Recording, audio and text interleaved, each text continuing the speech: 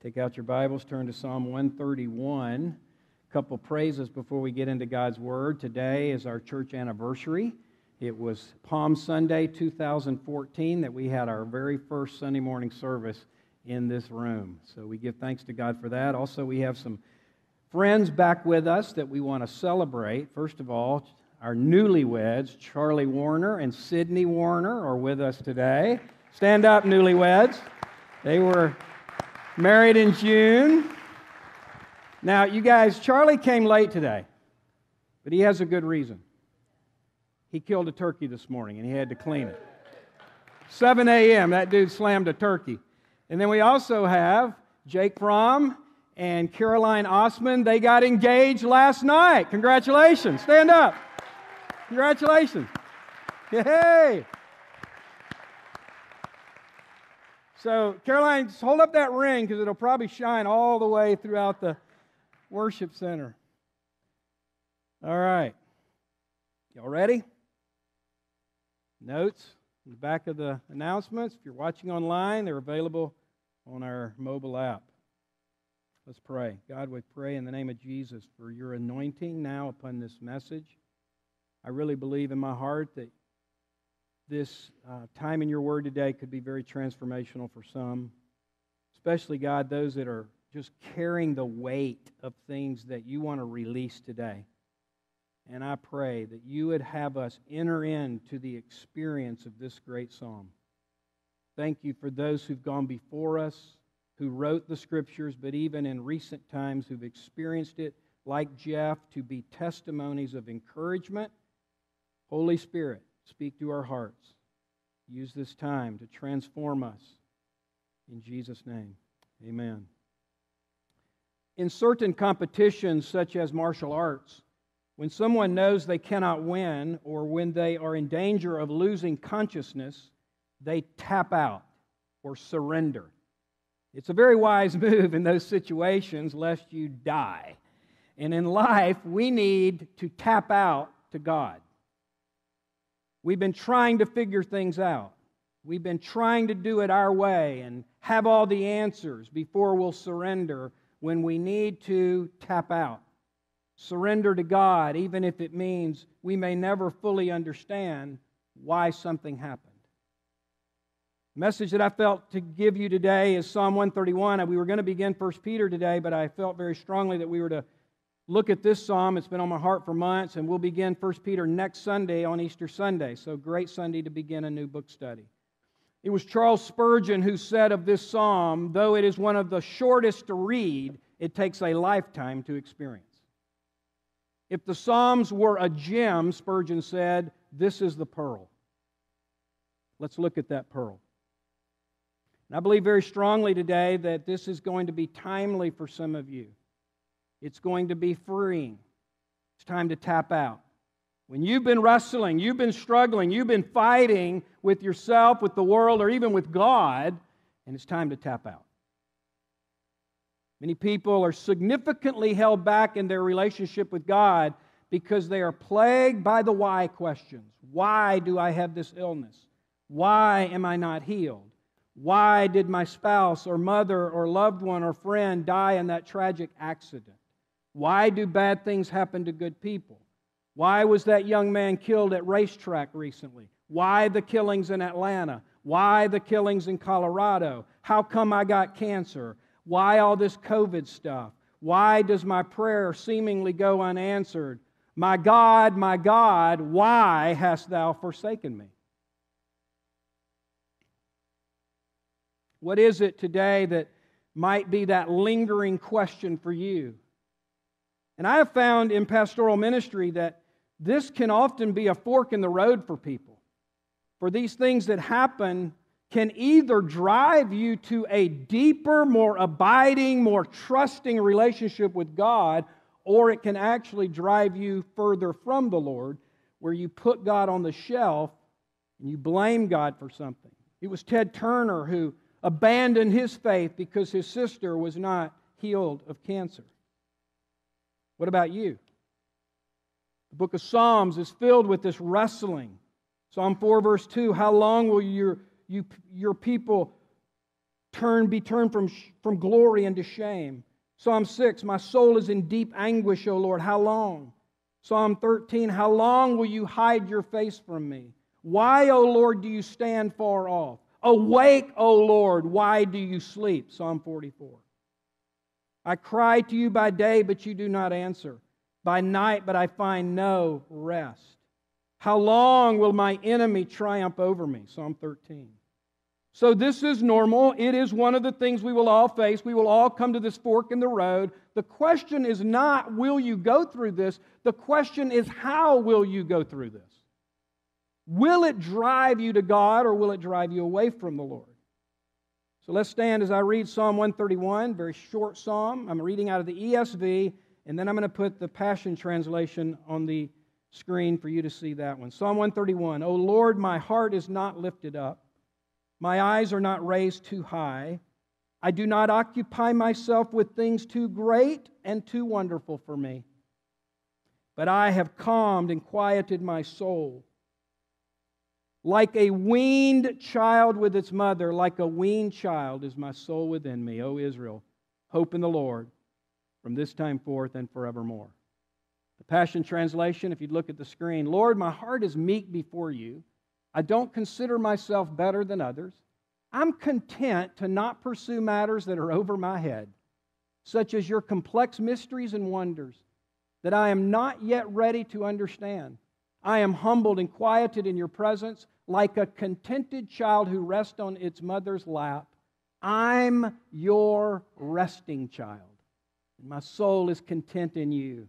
O people of God, your time has come to quietly trust, waiting upon the Lord now and forevermore. You can be seated. We're going to just simply go through this phrase by phrase. The translation that will be on the screen as I go through this is the NIV, so we're hitting a number of different translations. Verse 1a, my heart is not proud, O Lord, my eyes are not haughty. The first thing we see here, and I believe we see a progression in this passage, and I'll bring that to conclusion at the end, but the first step that we see, which is the first step in our relationship with God, is humility. He's acknowledging a state of humility. It's the pathway to unleashing the presence of God in your life.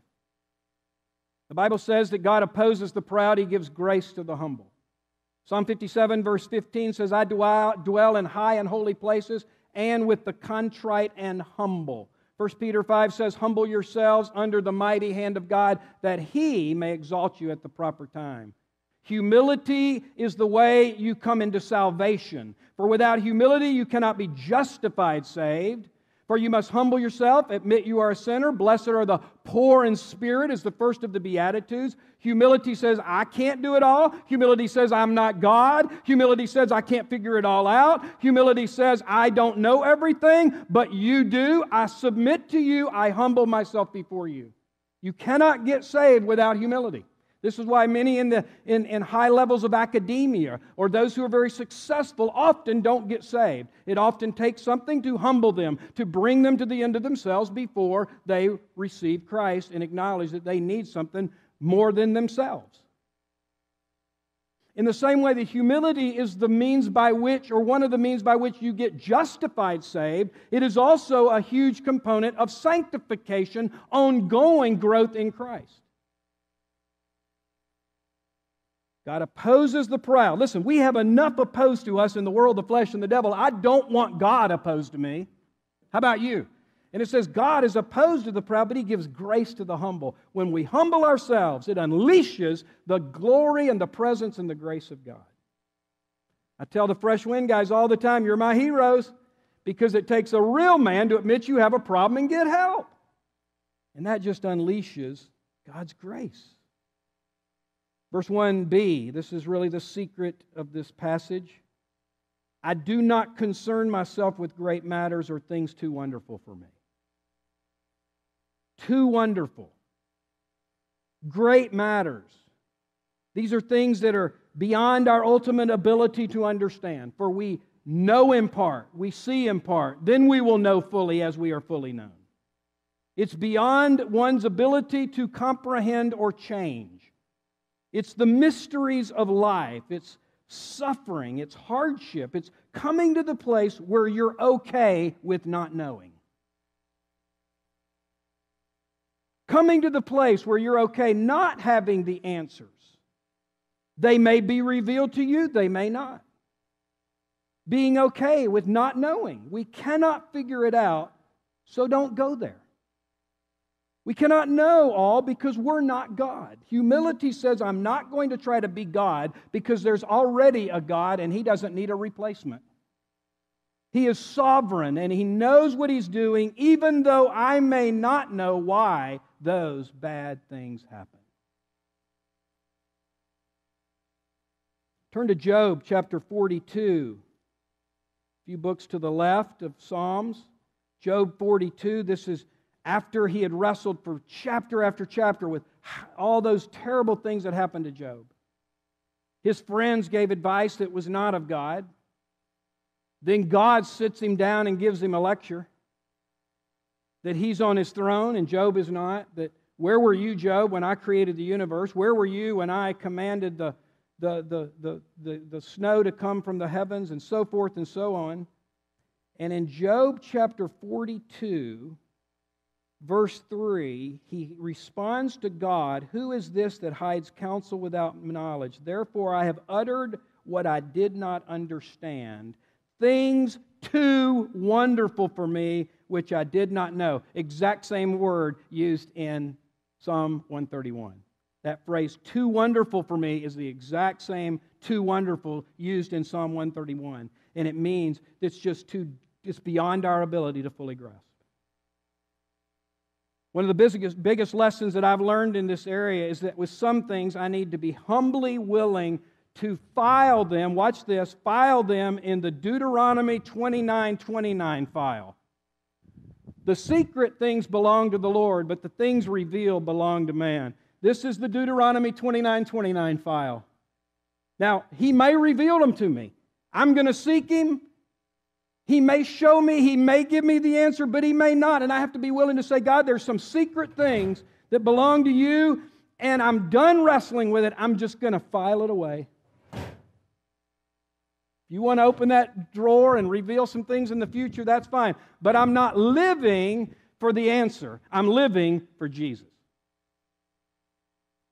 Maybe today there's some things that you need to file in the 29:29 file. Another key passage is Proverbs 9, verse 10.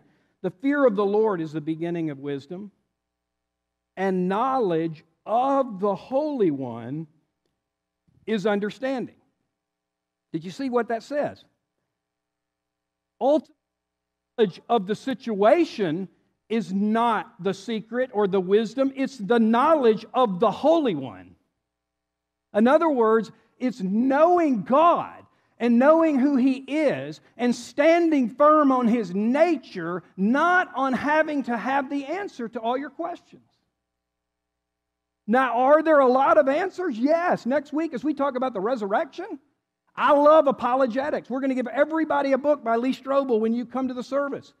Evidence for the resurrection of Jesus Christ.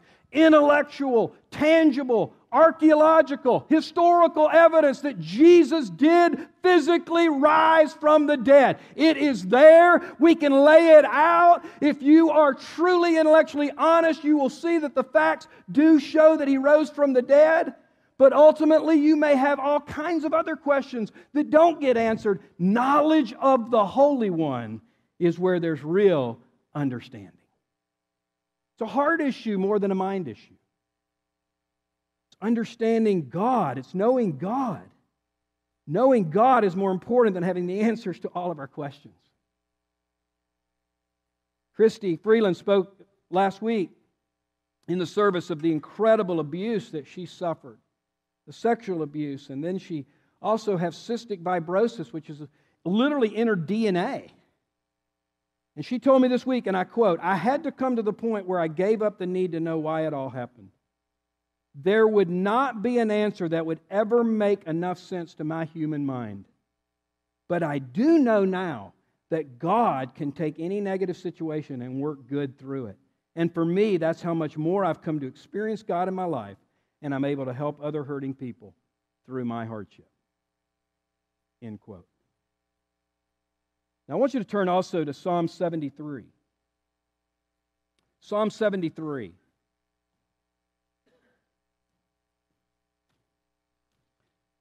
Ready to go to Psalm 73, Habakkuk 3, and Philippians 4. Psalm 73 is a psalm where Asaph is struggling, really coming to peace with what's going on in the world around him. The first part of the psalm, he sees the ungodly, and he struggles because he goes, man, they seem to be doing great, and they don't give a flying rip about God. Then he says, in vain have I kept my heart pure, so I'm seeking God, I'm trying to live a godly life, and it feels like all I have is hardship, and he can't make any sense of it. And so then in Psalm 73, the turning point is in verse 16. But when I thought how to understand this, there's that word again, it seemed to me a wearisome task. Maybe some of you today are weary because you've been trying to understand everything to your intellectual satisfaction. And then he says in verse 17, here's the turning point, until I went into the sanctuary of God. I love this. Then I discerned some things. I discerned, first of all, their end. That the ungodly are going to have it, their day's coming one day. That all this prosperity they seem to have, even though they don't give a flying rip about God, guess what? It's going to burn one day. It's not eternal. So he gets an eternal perspective. Then in verse 18, truly you set them in slippery places. You make them fall to ruin. How they're destroyed in a moment, swept away utterly by terrors, like a dream when one awakes, O Lord, when you rouse yourself. He never sleeps, but it appears sometimes that he's asleep because it doesn't look like he's doing anything to our satisfaction. But when you arouse yourself, you'll despise them as phantoms. When my soul was embittered, when I was pricked in heart, I was bruised and ignorant, I was like a beast before you. Here we go, here's the key, verse 23, nevertheless, I'm continually with you. You hold me by my right hand. You guide me with your counsel, and afterward you'll receive me to glory. Whom have I? So as good as that is, as good as having clarity about eternity, that their prosperity isn't going to last, and even though I'm suffering as a follower of God, my due's coming as well. I'm going to be with God forever. So eternal perspective is awesome. It helps a lot. But ultimately, verse 25, whom have I in heaven but you? And there's nothing on earth that I desire besides you. Is Christ your all in all? Or is it Jesus plus you fill in the blank? My flesh and my heart may fail, but God is the strength of my heart and my portion forever. That word portion was the same Hebrew word used for the dividing of the land of Israel. Benjamin, this is your portion. Judah, this is your portion. Now, Judah, don't look at Benjamin and wish you had his portion. You just be content with the portion I give you. God is our portion. He's enough. If He does more than just Himself, icing on the cake. Larry Crabb says, true, deep contentment comes from finding Jesus as your chief need meter, as your all in all, just with Himself and whatever else He chooses to give you. But you don't live for what He chooses to give you on top of Himself, for He is enough. It was Horatio Spafford who wrote the great hymn, It Is Well. He was a very successful businessman in Chicago. He was going to go on a family vacation with his family. He sent them on a ship because of the great Chicago fire. He had to stay and take care of some business while his family was at sea. And he had already lost a son earlier in his life. While at sea, his 4 daughters were all tragically killed. His wife survived. Then he was going to go over to meet his wife, and at the spot where that tragedy occurred, the boat captain said, this is where your daughters were killed, and he penned the great hymn, It Is Well With My Soul. When sorrows like sea billows roll, it is still well with my soul. Habakkuk chapter 3 also talks about this similar concept. So turn to that. It's one of the small, minor prophets toward the end of the Old Testament. Habakkuk chapter 3, verse 17. Though the fig tree shall not blossom, nor fruit be on the vines, the produce of the olive fail, and the fields produce no food, the flock be cut off from the fold, and there be no herds in the stalls. In other words, COVID cost me my family, cost me my job, cost me my bank account. I'm left with nothing, because this was written during a time of a very agricultural economy. Verse 18, yet, I'll rejoice in the Lord. I'll take joy in the God of my salvation. God the Lord is my strength. He makes my feet like the deer's. So despite all of the circumstances being negative, I'm going to still get my joy from God. Wow.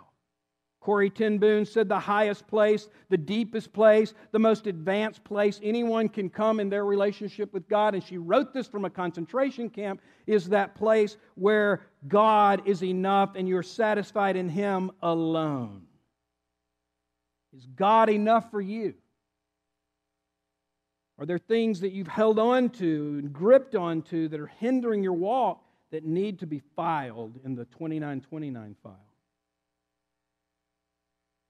And then in Philippians chapter 4, I'm going to give you a correct interpretation of Philippians 4. For many people love to use this verse as, I can win the Super Bowl because I can do all things through Christ who strengthens me. I can be the CEO of the company because I can do all things through Christ who strengthens me. And it's all about our success. That's not the context at all. Philippians 4:11, not that I am speaking of being in need, for I've learned in whatever situation I'm in to be content. I know how to be brought low, and I know how to abound. In any and every circumstance, I've learned the secret of facing plenty and hunger, abundance and need. So it's in the context of being content no matter the circumstance. Regardless of whether the person gets the raise or the CEO of the company or wins the game. This is the context. It'd be the guy in the locker room after he loses. Quoting Philippians 4:13 would be actually more appropriate because it's in this context of the highs and the lows, yet I'm content because, verse 13, I can do all things through Him who strengthens me. Verse 2 of Psalm 131, but I have stilled and quieted my soul. It's a choice to still your soul, to stop wrestling, to stop asking, tapping out, quieting my soul. It's a choice to let it go and file it and be okay that He is God and I am not. For some, this is the crisis of faith. Again, it's the fork in the road. In Psalm 46, verse 10 says, be still and know that I'm God. And that phrase, be still, in some translations say, cease striving and know that I'm God. There's been this striving, there's been this wrestling, there's been this questioning, there's been this blaming God, there's been this, how can you be good and yet this happened? You have to get to the place where you cease striving and you know that He is God. Listen, don't doubt in the dark what God has already revealed in the light. Don't doubt in the darkness of despair what we know from the lightness of the revelation of who He is.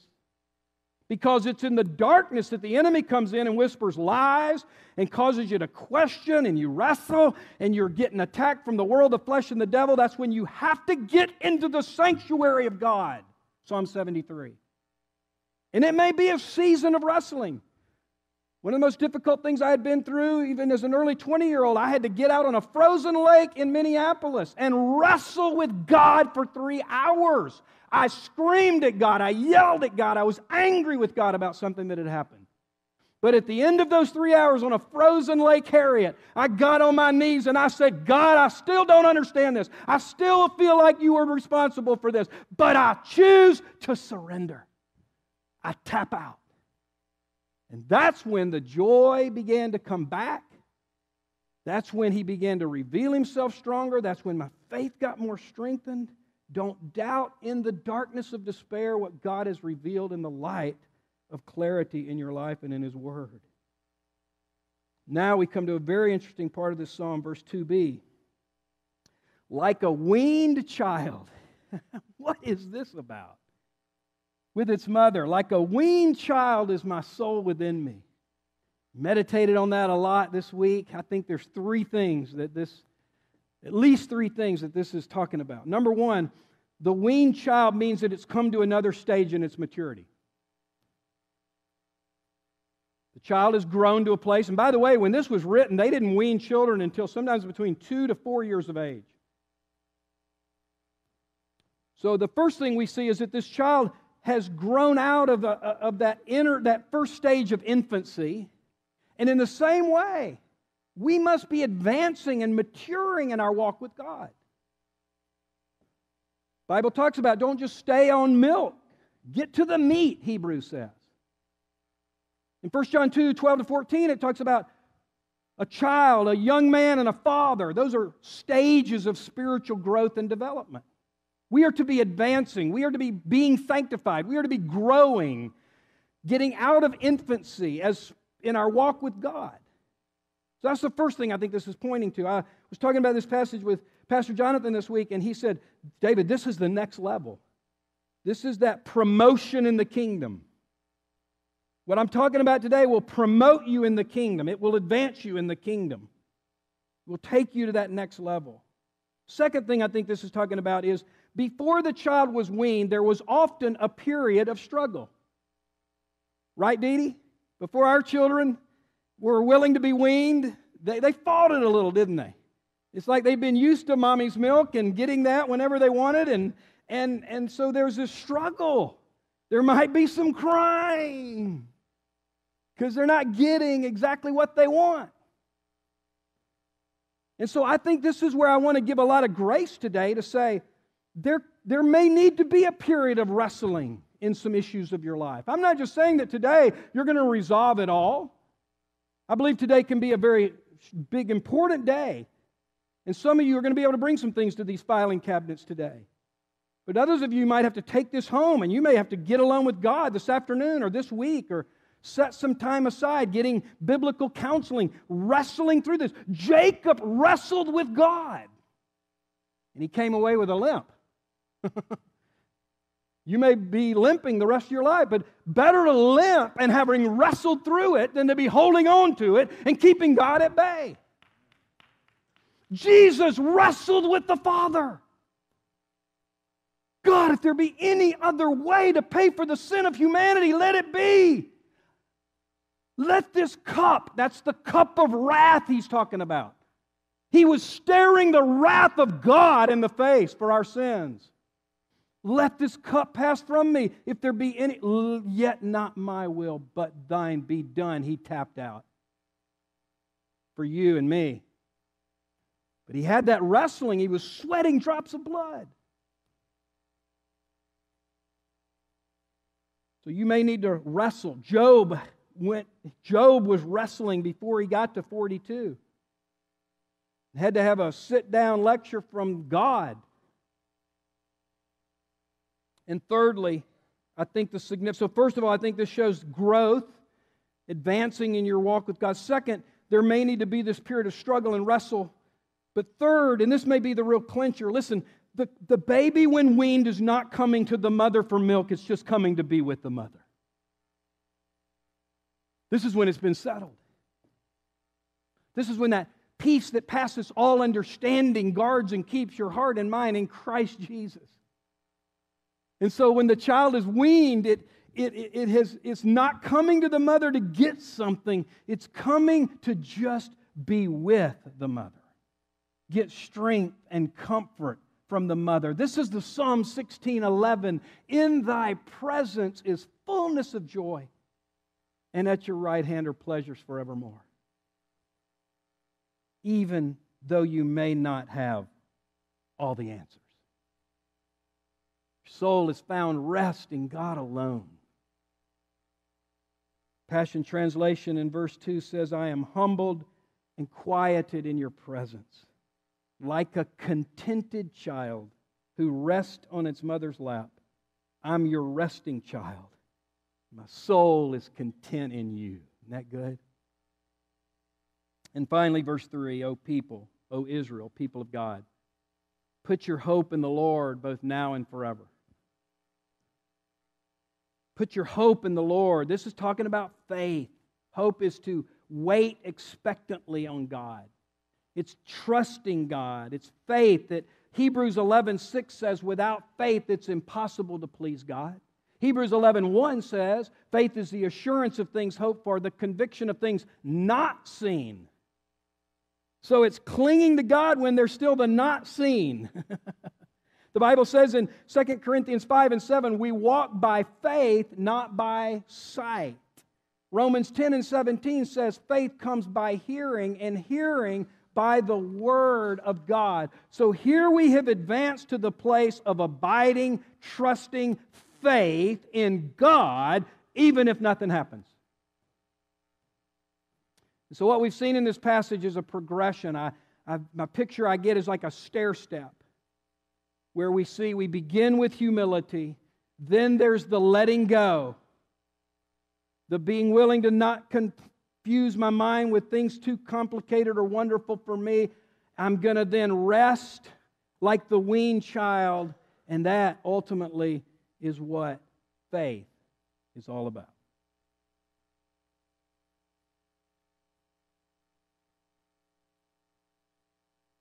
We'll have a few minutes for questions, and then I'll land this plane. You can text those in, or raise your hand, and we'll bring a mic to you.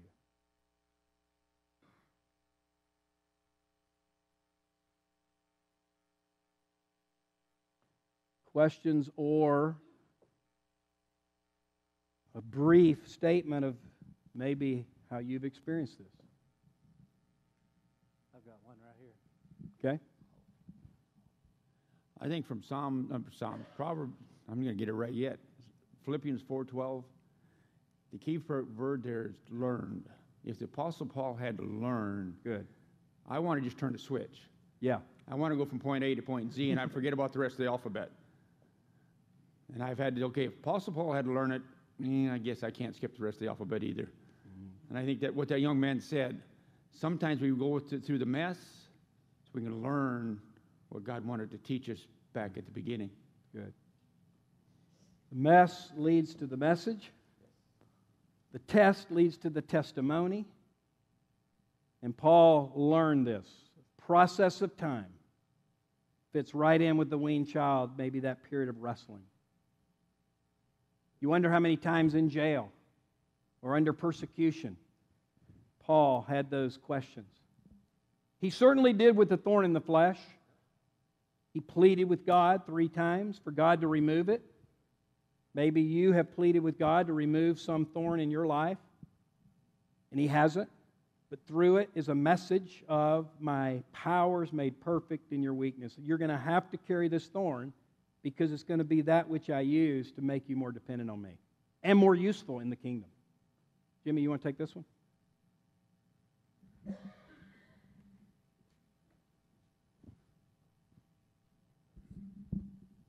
Any others? Right here.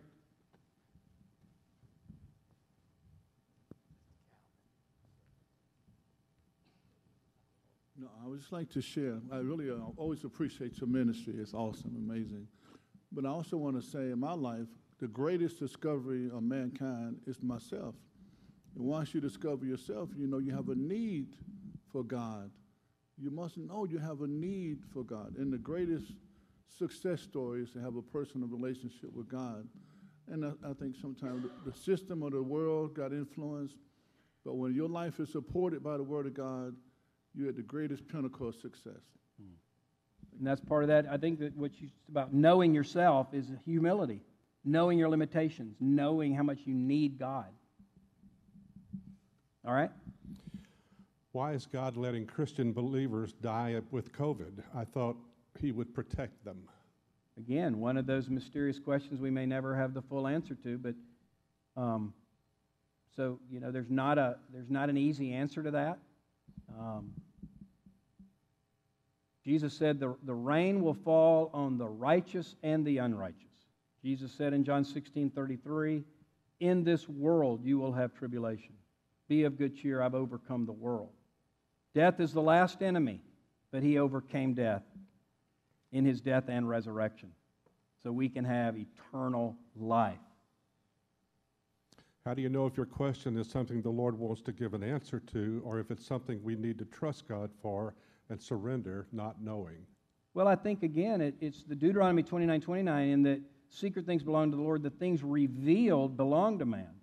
So there's nothing wrong with seeking God's answer for certain questions, and He may give it. He may give you a revelation through a dream, through a vision, through a prophetic word. He may give you a scripture that answers that question. He may speak through the counsel of a godly person. So again, press in and see if He reveals it. But if He doesn't, then be willing to file it. And all along, even in the pursuit of the answer, still make sure your chief focus is Jesus and getting your life and your joy and your purpose and your strength from Him alone, so that you don't wait for the resolution, you get Jesus even in the process of seeking. And so the answer to that, I think, is simply, it's seeking for it, but if He doesn't reveal it, then be willing to lay it to rest. One more. Morning, Pastor Dave. Hey. I'm kind of curious about this. Now, I know that Jesus, when He was riding through there, the disciples said, well, what is it with all this? He said, well, if they weren't here praising, the rocks would cry out. How did all them folks know that Jesus was fixing to be coming through there? How to what? How did all them folks know that Jesus was fixing to be there?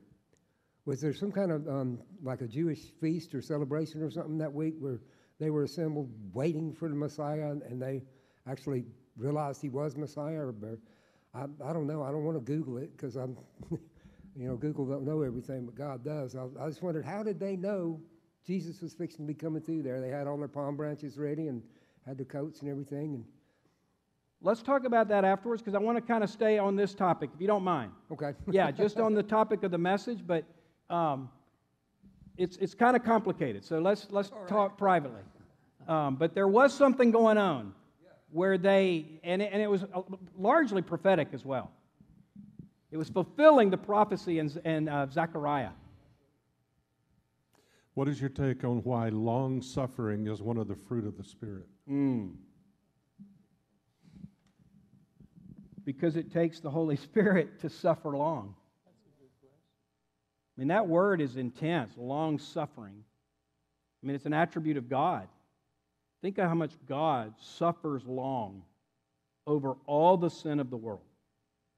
All these things that we question why. It grieves God's heart how much people are hurting and how much they don't turn to Him, far more than it could ever hurt our heart. He suffers long in the same way that we are called to rejoice in God, get our joy from God, but also we are called to suffer. That's what we're going to learn in 1 Peter. Hope in suffering. It's a book about suffering. It's a book about hardship.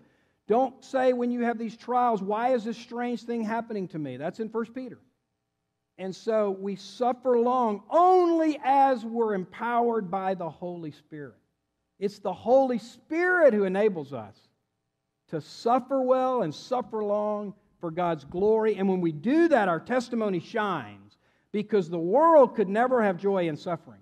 They're getting their life from their circumstances. We're getting our life from Jesus, so that the circumstances, even when not pleasant, doesn't ultimately take our joy and purpose, because our purpose and joy is in Jesus. All right. As we conclude today, if ever there was room for the why question, it was when Jesus suffered and died. Why an innocent man who committed no sin would have to die and suffer and be flogged and beaten and crucified? Why such a horrendous death?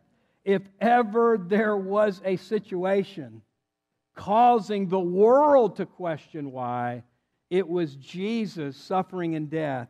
And yet, thankfully now, we know, do we not, the answer to that question. It was for you. It was for me, so that we could put our trust fully in this suffering Savior. Have you trusted in Him? Have you put your faith in Him? Have you received Him in your life? Are you born again? If not, receive Him today. He is your Creator. He loves you so much. He gave His life. He rose from the dead. And if you are a follower of Jesus, where are you struggling? What's God saying to you today? What do you need to file in the 2929 file? So at the bottom of your sermon notes today is a little place you can tear off, or you can grab a piece of paper in the seat pocket in front of you. What do you need to put in the Deuteronomy 2929 file? And I'm literally going to invite you right now to begin to pray and to write down a phrase or a sentence that describes something that you today need to bring to the Lord. And just tear that off. Come up here. Put it in there. Maybe spend some time in prayer. Prayer team, if you would come, begin to take your places if you'd like to pray with somebody. So, Father, we thank you today for your word. God, I thank you for the depth of your word. It's so easy to read a passage like this and it just kind of go over our head, but when we really dive in and dive deep, your Holy Spirit begins to stir some stuff. And that's just your amazing way of working, God. We thank you and we exalt today the Word and the Spirit. Holy Spirit, just move now. I just believe your heart of compassion is going out for many today that are wrestling, struggling. Some of you watching online, maybe you need to write down that issue, that question, that struggle. Go put it in your trash can. Or talking to somebody this week about this sermon, they said maybe we just need to burn it or bury it. Whatever's meaningful for you. It's not the symbol, it's your heart.